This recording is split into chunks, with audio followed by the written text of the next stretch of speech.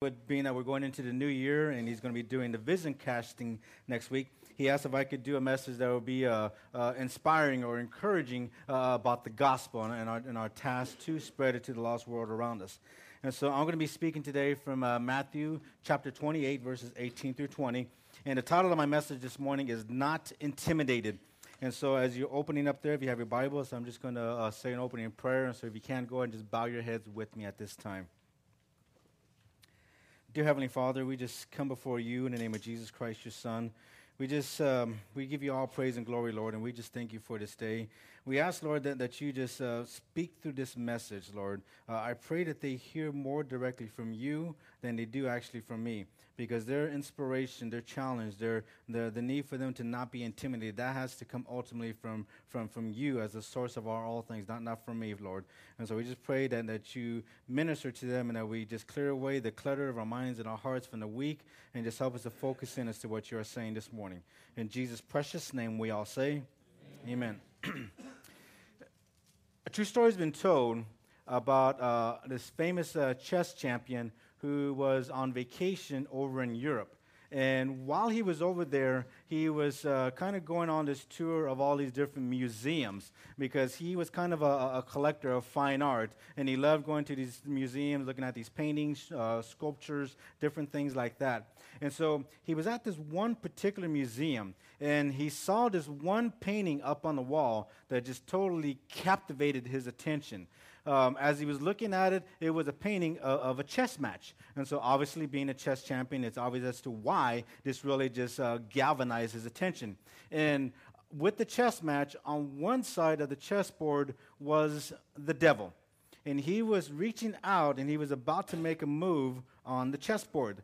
And the devil was just kind of grinning from ear to ear. He was very jolly. He was very happy. You can just see just this excitedness about him as he was about to make this move on the chessboard. And on the other side of the painting, on the other side of the board, was this young man. And this young man just had this intense look of fear that was just totally all over his body. His eyes were wide open. His teeth were chattering. There was sweat coming off his forehead. His knees were knocking. He was just totally this picture of fear. And the concept of the painting became very clear when the chess champion looked at the bottom of the painting, and it simply read, "Checkmate." The devil was about to make the final move to win this young man's soul. And the young man just sat there with no options. And so the chess champion, he would just galvanized by this painting. He was just staring at it. He stared at it for like over an hour. Finally, he walked away, and he went to find the manager of the museum. And he asked him, "Would you happen to have a chessboard around here?"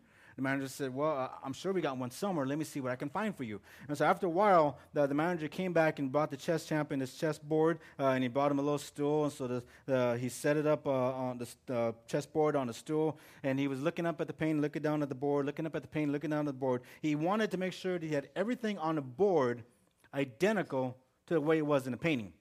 And so he was staring at the board and kind of looking at it from different angles and stuff, and just kind of looking at every possible angle off of what the devil was about to do. And after a while, he began to smile. He began to grin. And he looked up at the painting and said, "Young man, I wish somehow you could be animated today. I wish somehow you can come to life, because I've got some good news for you. You know, being a chess champion, there is something on the board that I see that obviously you don't see. There's something on the board that I see that obviously the devil doesn't see. Because if you could see what I see, it would change the whole nature of this game." When I think about that story, I think about just the whole course of history of mankind. God, at the beginning of time, created angels because he wanted angels to be able to bring him worship, as he was obviously worthy of. Lucifer was the one who was appointed to be the chief angel over the worship. But after a while, Lucifer became jealous, and he wanted the worship for himself. And so he ended up converting a third of the angels to go over to his side, and they ended up rebelling against God. God, instead of destroying Lucifer and his partners, he instead decides to turn them into demons and to cast them down out of heaven. Then God makes an interesting move. He creates man a little lower than the angels so that he could be able to show what was possible through lesser beings who were dependent upon him, as opposed to greater beings who were in rebellion against him. This kind of put the whole cosmic chess match into play. Because next, Satan makes the next move as he goes down to Adam and Eve, and he convinces them to sin by eating the fruit that they weren't supposed to. God then responds by going down and taking an animal and slaying it and providing redemptive covering for Adam and Eve, and salvation first enters into human history. Satan then responds by getting Adam and Eve's children to be quarreling amongst each other, and causes Seth to kill Abel. God then responds by allowing Eve to become pregnant one more time, and she gave birth to a little boy named Seth, and the Bible says that the word of God was once again heard on the lips of man. Satan then responded by going into the world as the world began to populate, and he went into the world and caused the world to be influenced by demons and got them to start sinning against God once more. God responds by going down and finding a man named Noah and saying, I want you to build an ark by day, and at night I want you to pass out tracts that simply say, it's going to rain. God then judges the world with the flood, save Noah and his family. As the world starts to repopulate, Satan goes down and finds a man named Nimrod and convinces him to get the people to build this Tower of Babel so that it can be a monument unto themselves. And humanism entered into the world as a religion, and they began to worship themselves instead of God. God came down and scattered their language and caused them to scatter all over the world with different languages. Satan then responded by going into these different cultures and getting the different cultures to start sinning against God. God went down and found a man named Abraham and said, I'm going to build a nation through you. Satan then responds by going down, finding a man named Pharaoh, and causing Pharaoh to bring all the children of God onto slavery in Egypt. God responds by finding a man named Moses and saying, I want you to go to Pharaoh and tell him, set my people free. Satan then responds by going down and getting God's people trapped between the Red Sea and Pharaoh's army. God responds by coming down and parting the Red Sea. The whole Old Testament is move, counter move, move, counter move. God moves, Satan responds to God. Satan moves, God responds to Satan. And we come to the end of the Old Testament, and it ends up being this kind of like a timeout. And both sides kind of sit back and study the board. And then at the beginning of the New Testament, it's kind of like we kind of do a little bit of catch-up as to what's been taking place up to this point. Because it says so-and-so, who begot so-and-so, who begot so-and-so, who begot Mary, who gave birth to Jesus, our Lord and Savior. Up to this point, God had found a man and used a man. God said, I'm tired of all this mess. Let me come down here and take care of this mama myself. And so we see God enter into human history in the person of Jesus Christ. Jesus then lives on earth for 30 years, and during the final 3 years of his ministry, of his life, he makes disciples, followers of himself, and he begins to teach them what it means to carry on the good news to the rest of the world after his resurrection. And Satan, this entire time, was looking for a way to trap Jesus. He was looking for a way to kill off Jesus. And then finally, Satan was able to get Jesus illegally nailed to a cross, therefore having him murdered, and he thinks that he finally has God in checkmate. But that was when Jesus pulled what can only be described as the ultimate quarterback sneak, and he defeats death and is resurrected from the dead on the third day, and that was the final move. Amen?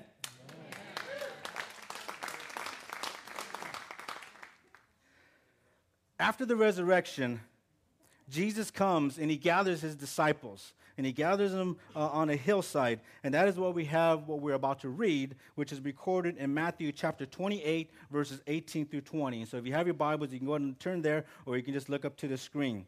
But in Matthew chapter 28, verses 18 through 20 says, Then Jesus came to them and said, All authority in heaven and on earth has been given to me. Therefore, go and make disciples of all nations, baptizing them in the name of the Father and of the Son and of the Holy Spirit, and teach them to obey everything I have commanded you. Now, as we read this, we recognize that this is what we know as the Great Commission. Jesus is sending them out to do this incredible thing of winning the entire world to himself, to turn them into disciples, followers of Christ.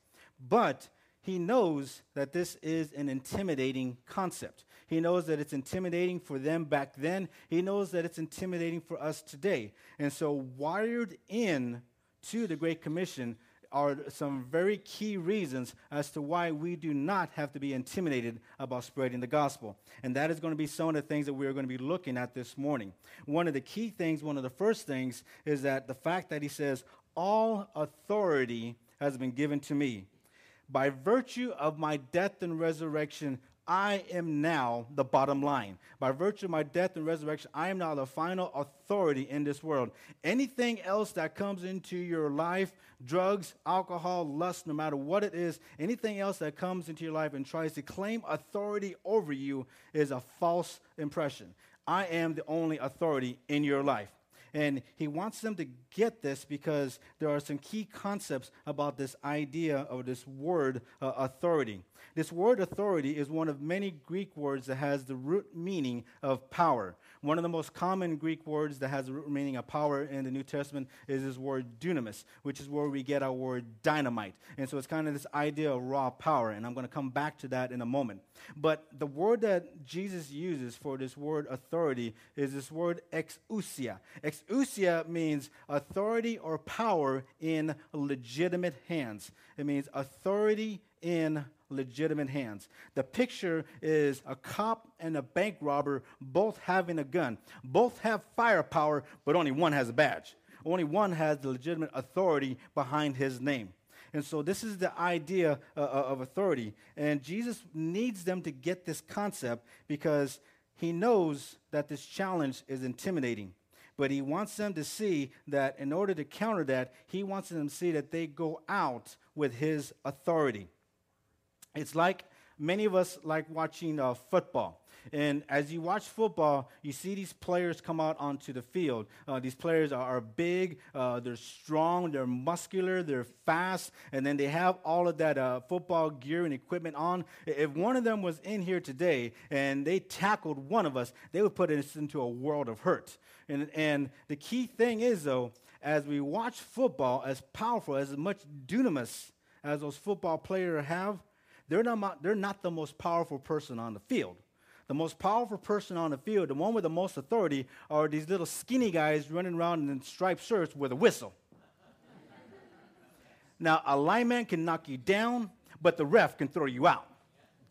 And what God wants us to get, what Jesus wants us to get, is that it may seem intimidating, and the devil may try to come and intimidate you to try to stop you from spreading the gospel, but Jesus wants you to remember, you hold the whistle. You're the one who goes with his authority. Amen? And so the question at this point must be, how do we piggyback on God's authority? How do we piggyback on the authority of Jesus so that it transfers into our lives? Well, as we look at this passage, there is an imperative or a command in this passage. And that imperative or command is make disciples or followers of Jesus. And that imperative is surrounded by three participles: going, baptizing, and teaching. Now, you may be saying, okay, so what are you talking about? What are you saying there, Pastor? You're kind of losing me. Well, let me clarify. Whenever you see that particular grammar structure in the Greek, what you have is the means of accomplishing the command. In other words, if we are going, if we are baptizing, if we are teaching, then we are in the disciple-making business. It is when we are doing those things that we are effectively making followers of Christ. Doesn't mean you have to be doing all three, because all of us have different giftings and are better at different things, but we need to be busy about one of those things. And it is by doing that that authority transfers over into our life. In the Greek world of disciples and masters, this is the idea referred to as authority transferred.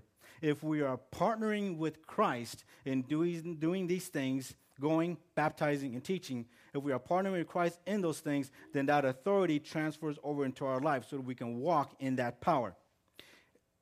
In 2001, I got accepted into the Billy Graham School of Evangelism. And I got to go to Fresno for this whole week of training. 8 hours a day, Monday through Friday, we were going through this training. And the cool thing about it was that it coincided with one of the Billy Graham's crusades that was taken there in Fresno. And so I was going to school during the day, and then would be able to go back to the hotel, rest for a while, and then I was going to the crusade at night, and I was able to partner with Billy for putting on the crusade. When I got to the crusade, when I got to Bulldog Stadium where it was taking place, there was all these people who were driving there. There was these long lines of people waiting to get into the stadium, but I didn't have to go and wait in the long lines. I was able to go over to these private entrances. And when I got to the private entrance, the people there, the security would say, well, why should we let you in? And I was able to pull out this little badge and it said, all access pass, and I was able to say, because I'm with Billy. This is the same private access that Billy Graham walked through. This is the same private access that Third Day walked through. This is the same private access that Mercy Me walked through. This was the same private access that Pastor Lorenzo walked through, all because I was with Billy. As I got inside the stadium, I was able to go backstage and kind of get to go and meet some of the different performers who were there for this event. And as I walked over there, again, there was another gate. And there was another security guy there saying, well, why should we let you in? And again, just flip out the badge, because I'm with Billy. At the end of the night, after all these people had got saved, it was time to leave the event. And there was all these thousands of people that were trying to scurry out just a couple of exits in the stadium. I was able to, at that point, once again, able to go out the private entrances, now used as private exits, and I was able to leave out of that area, show my badge, saying, I'm with Billy. I was able to get back to my car and be already back into my hotel before most other people had even found their cars. Everything took place that night because I was with Billy. This task may seem kind of intimidating to spread the gospel. This task may seem kind of intimidating to be about partnering with Christ for the Great Commission. But what Jesus wants us to know is that when those things get intimidating, when the world tries to make things intimidating on us, when the enemy tries to make things intimidating on us, we just simply need to remember that we're with him because we are partnering with Jesus Christ in this task. And so it is by that authority transfers over into our life. But we do have to get this one concept, though. If we're not partnering with Christ for these things, then we don't get to share in any of the authority.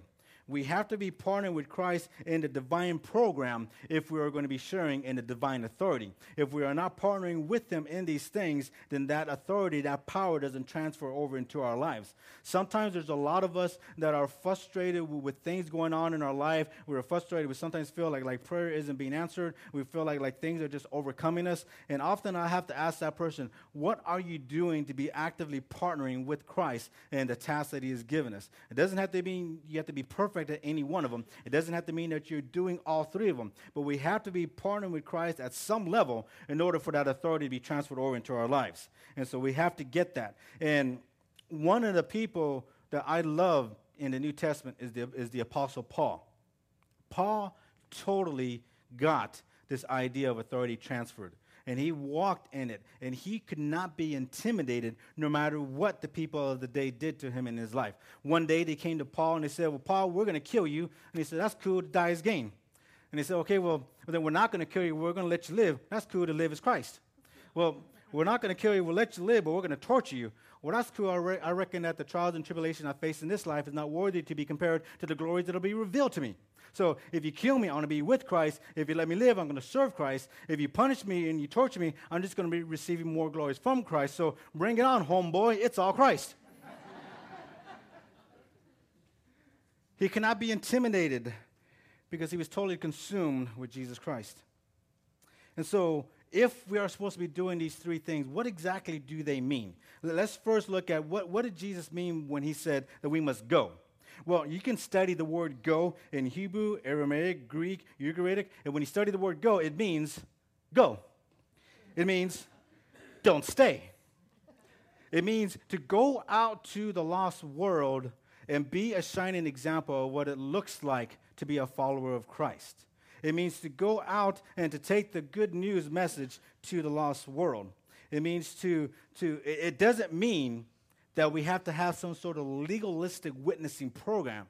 It simply means that we are to go out and be a living testimony before a dying and hurting world. When we come to church, this is kind of like the place where we often think that this is where real ministry takes place. And that's not the purpose of church. Church is supposed to be the place where we come to get equipped to go out there and do real ministry. Church is not simply the place where we are supposed to come to be reminded about the gospel or encouraged about the gospel or challenged by the gospel. This is supposed to be the place where we come to get equipped to go out and minister the gospel. That is the whole purpose of the church.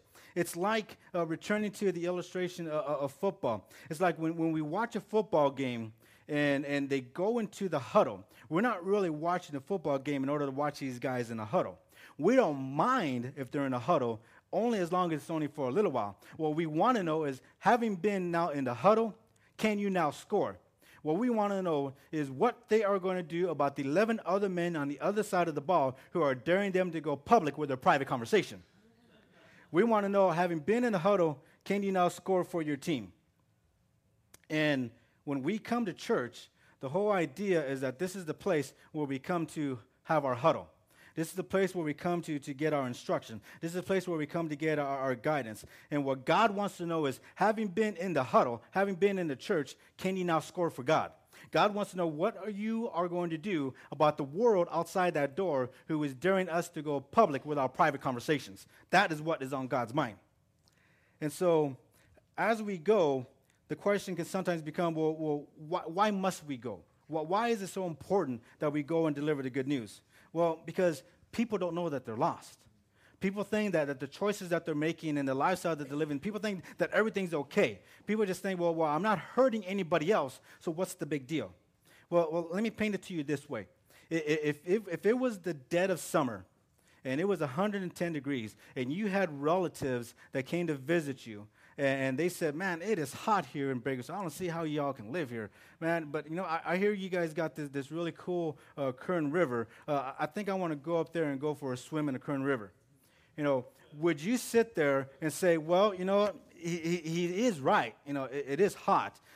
He does have a point, and this is a free world. There's no reason that I should force my views on him, or there's no reason why I should force my opinion of that river on him. I should just let them go for that swim in Kern River. Would you say that?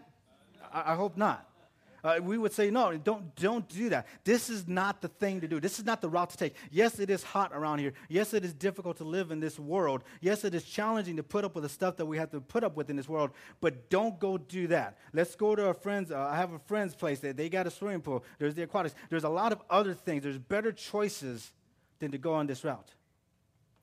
We can't look at the world around us and say, you're right. Life is difficult. Life is painful. Life's been hard to you. It is okay. Go ahead, do your drugs. Get drunk every night. Go ahead and do all the stuff that you're doing, because who am I to force my opinion on you? We can't do that. The world needs to know that they're lost. And that's why Jesus says that we must go. We must be willing to take the good news to the people who are hurting the most, because people don't know that they're lost. And so if we are to go, well, then what are we supposed to do? Well, it says that we must baptize. He wants us to baptize people. So does that mean that we're just simply to get them wet? No, not at all. This word baptize in the Greek that he uses is this word baptizo.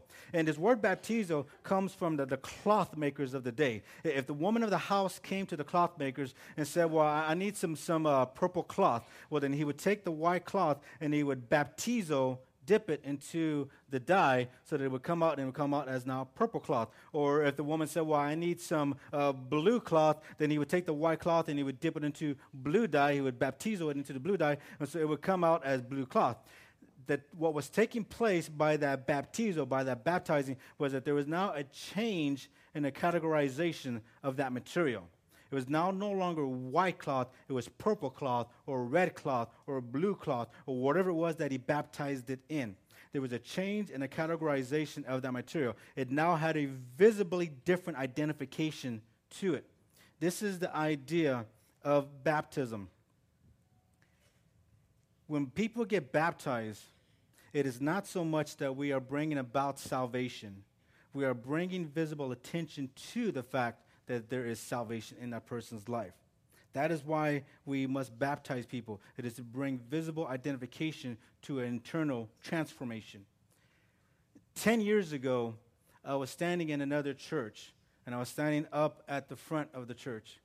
And I was dressed in a white zoot suit. Don't hold it against me, I'm Mexican. And as I looked at the back of the church, the double doors opened up. And the most beautiful sight I'd ever seen was standing there. And that was my wife, Denise, in her wedding dress. Her dad walked her down the aisle, brought her to the front of the steps, and the pastor that was officiating went through the verses of, who gives her away, and her father said, I do, and so I brought her up, received her, and we went through all the normal things that were involved with the wedding. And then we got to the part of the rings. And when I picked our rings, when I proposed to her, I was very intentional about what I was looking for. There were some very specific things that I wanted to be represented in the rings. First off, a ring is perfectly round, and so for me, that represented the perfect, unending love of God for us in our lives, an example that we're supposed to have for each other.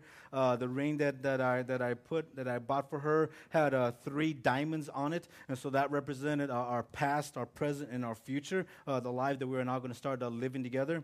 And of the 3 diamonds, the center diamond was slightly elevated than the other 2, and so that represented God being the center of our lives, our example for each other. And her ring is gold and silver, and so it's two-toned, and so that represented Denise and I.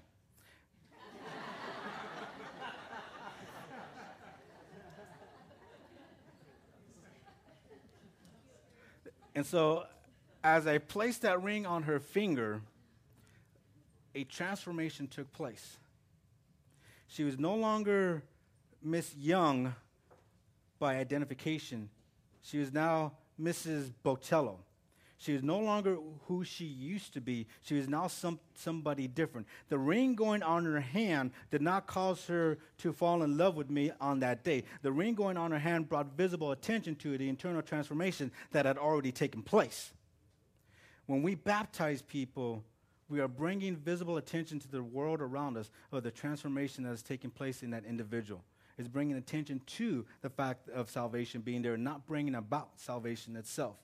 And as we do this, there's a transformation in who we are by identification, by classification, but there's also supposed to be a transformation in who we live for. We are no longer living for ourselves. We're no longer existing for ourselves only. We are now living to be an example for Christ. We are now living to be God's representative. And so a doctor is no longer just a doctor. He's now God's representative before the medical association, so that the medical association can see how God would respond if God was treating a patient. So a lawyer is no longer just a lawyer. He's now God's representative before the bar association, so that the bar association can see how God would respond if God was trying a case. So a teacher is no longer just a teacher. They're now God's representative before the education community, so that the education community can see how God would respond if God was teaching a child. Amen. It is an external identification, transformation. And we are no longer living for ourselves. And we are living to be the representatives of our Lord and Savior. And it is that concept that is supposed to be hopefully transforming the world around us as they watch us. And so it says that we must go, we must baptize, but finally it says that we must teach. So what are we supposed to teach them? Theology, ecclesiology, anthropology, eschatology? Teach them how to live. Teach them how to observe you. Teach them how to watch you to see what it's supposed to look like. Teach them by your living example in front of them. Now I'm not saying that you have to be perfect with your life. And I know a lot of you will probably say, well, I don't know everything about the Bible. I don't know all the ins and outs. I constantly blow it on a regular basis. That's okay, because then at least you're showing them somebody that's real. And that's all that the world really needs. They don't need, these theology classes done on our job sites. All they need is to be able to see somebody that's living it out on a daily basis and that is being real before them. That is all that it has to be. They have to see somebody that acts differently when things get difficult on the job site, and they see you as somebody that has this peace about them. They have to see something different when they hear that you got something difficult going in your life, but they hear or they see this trust that you got in God. All they need to see is a living example of what it means to be a follower of Christ. That is what we are to teach them. And we have to be intentional about this, teaching them, because if we're not living it out, if we're not being genuine, then we're kind of set up a false concept. If we say, well, be a Christian, but then they see you as somebody who doesn't really try to actually live it out. Again, not being perfect, but at least trying to live it out. what would you do if you went to a doctor for a checkup and he said that, well, you got some stuff going on, you need surgery. You need a surgeon's help. And so they set you up with a surgeon, and on the day of the surgery, you're there talking to the surgeon, and just in your fear and your nervousness, you say, surgeon, how many times have you done this procedure? And that surgeon said, well, I've never done it, but I got an A on the test. I've never actually performed this procedure, but you need to know I graduated magna cum laude. I've never actually done this procedure, but according to my test scores, this is going to go real smooth. I'm sure you would conclude that this is not the surgeon for you. As we are out there talking to people about being Christians, we need to be living it out in front of them. We need to be not trying to be perfect, but just being real. We need to live it out so that they see just what it looks like of a person who doesn't have it all together, who faces the same challenges that they do, but you're still living it out. You're still staying close to Jesus Christ. And as we come to church, that's what we're supposed to be taking away from church. We're supposed to be taking the things that the pastor comes up here and teaches us. We're supposed to be taking those things and applying it, because information without application leads to deprivation. But information plus application leads to transformation. And that transformation won't be just simply the transformation in your lives, but it'll be the transformation in the people who's watching your life. And so this incredible concept of this concept of being challenged to go out and share the gospel, the Great Commission, that Jesus wants us to not be intimidated because we share in his authority, that we must go, that we must baptize, that we must teach. When we are doing these things, we are in the business of effectively making disciples of Jesus Christ, making followers of him. And as we do these things, we have to recognize that we have Jesus' authority that we go with, but there's one other element that we have to get. And if we don't get this element, it's going to be all for naught. The power is not going to be there. The intimidation is going to come and overwhelm us. Well, there's one other element that we have to realize in our life. And it is the one element that, as that chess champion was looking at that painting, he saw one thing that the young man didn't see. And he said, if you could see what I see, it would change the nature of the game. If you could see what I know, it would change how you're looking at this game. If you guys could see what I see, if you guys know what I know, it would change the nature of your walk. And it is the one thing that you have to get in your life, and it's the one thing that the chess champion saw in the painting. And that one thing was that the young man did not realize that on that board, the king still had one more move. You have to realize today as Christians that irregardless of what's going on in your life, irregardless of how things may seem overwhelming, irregardless of how much the world may seem intimidating, always remember the king still has one more move. Amen?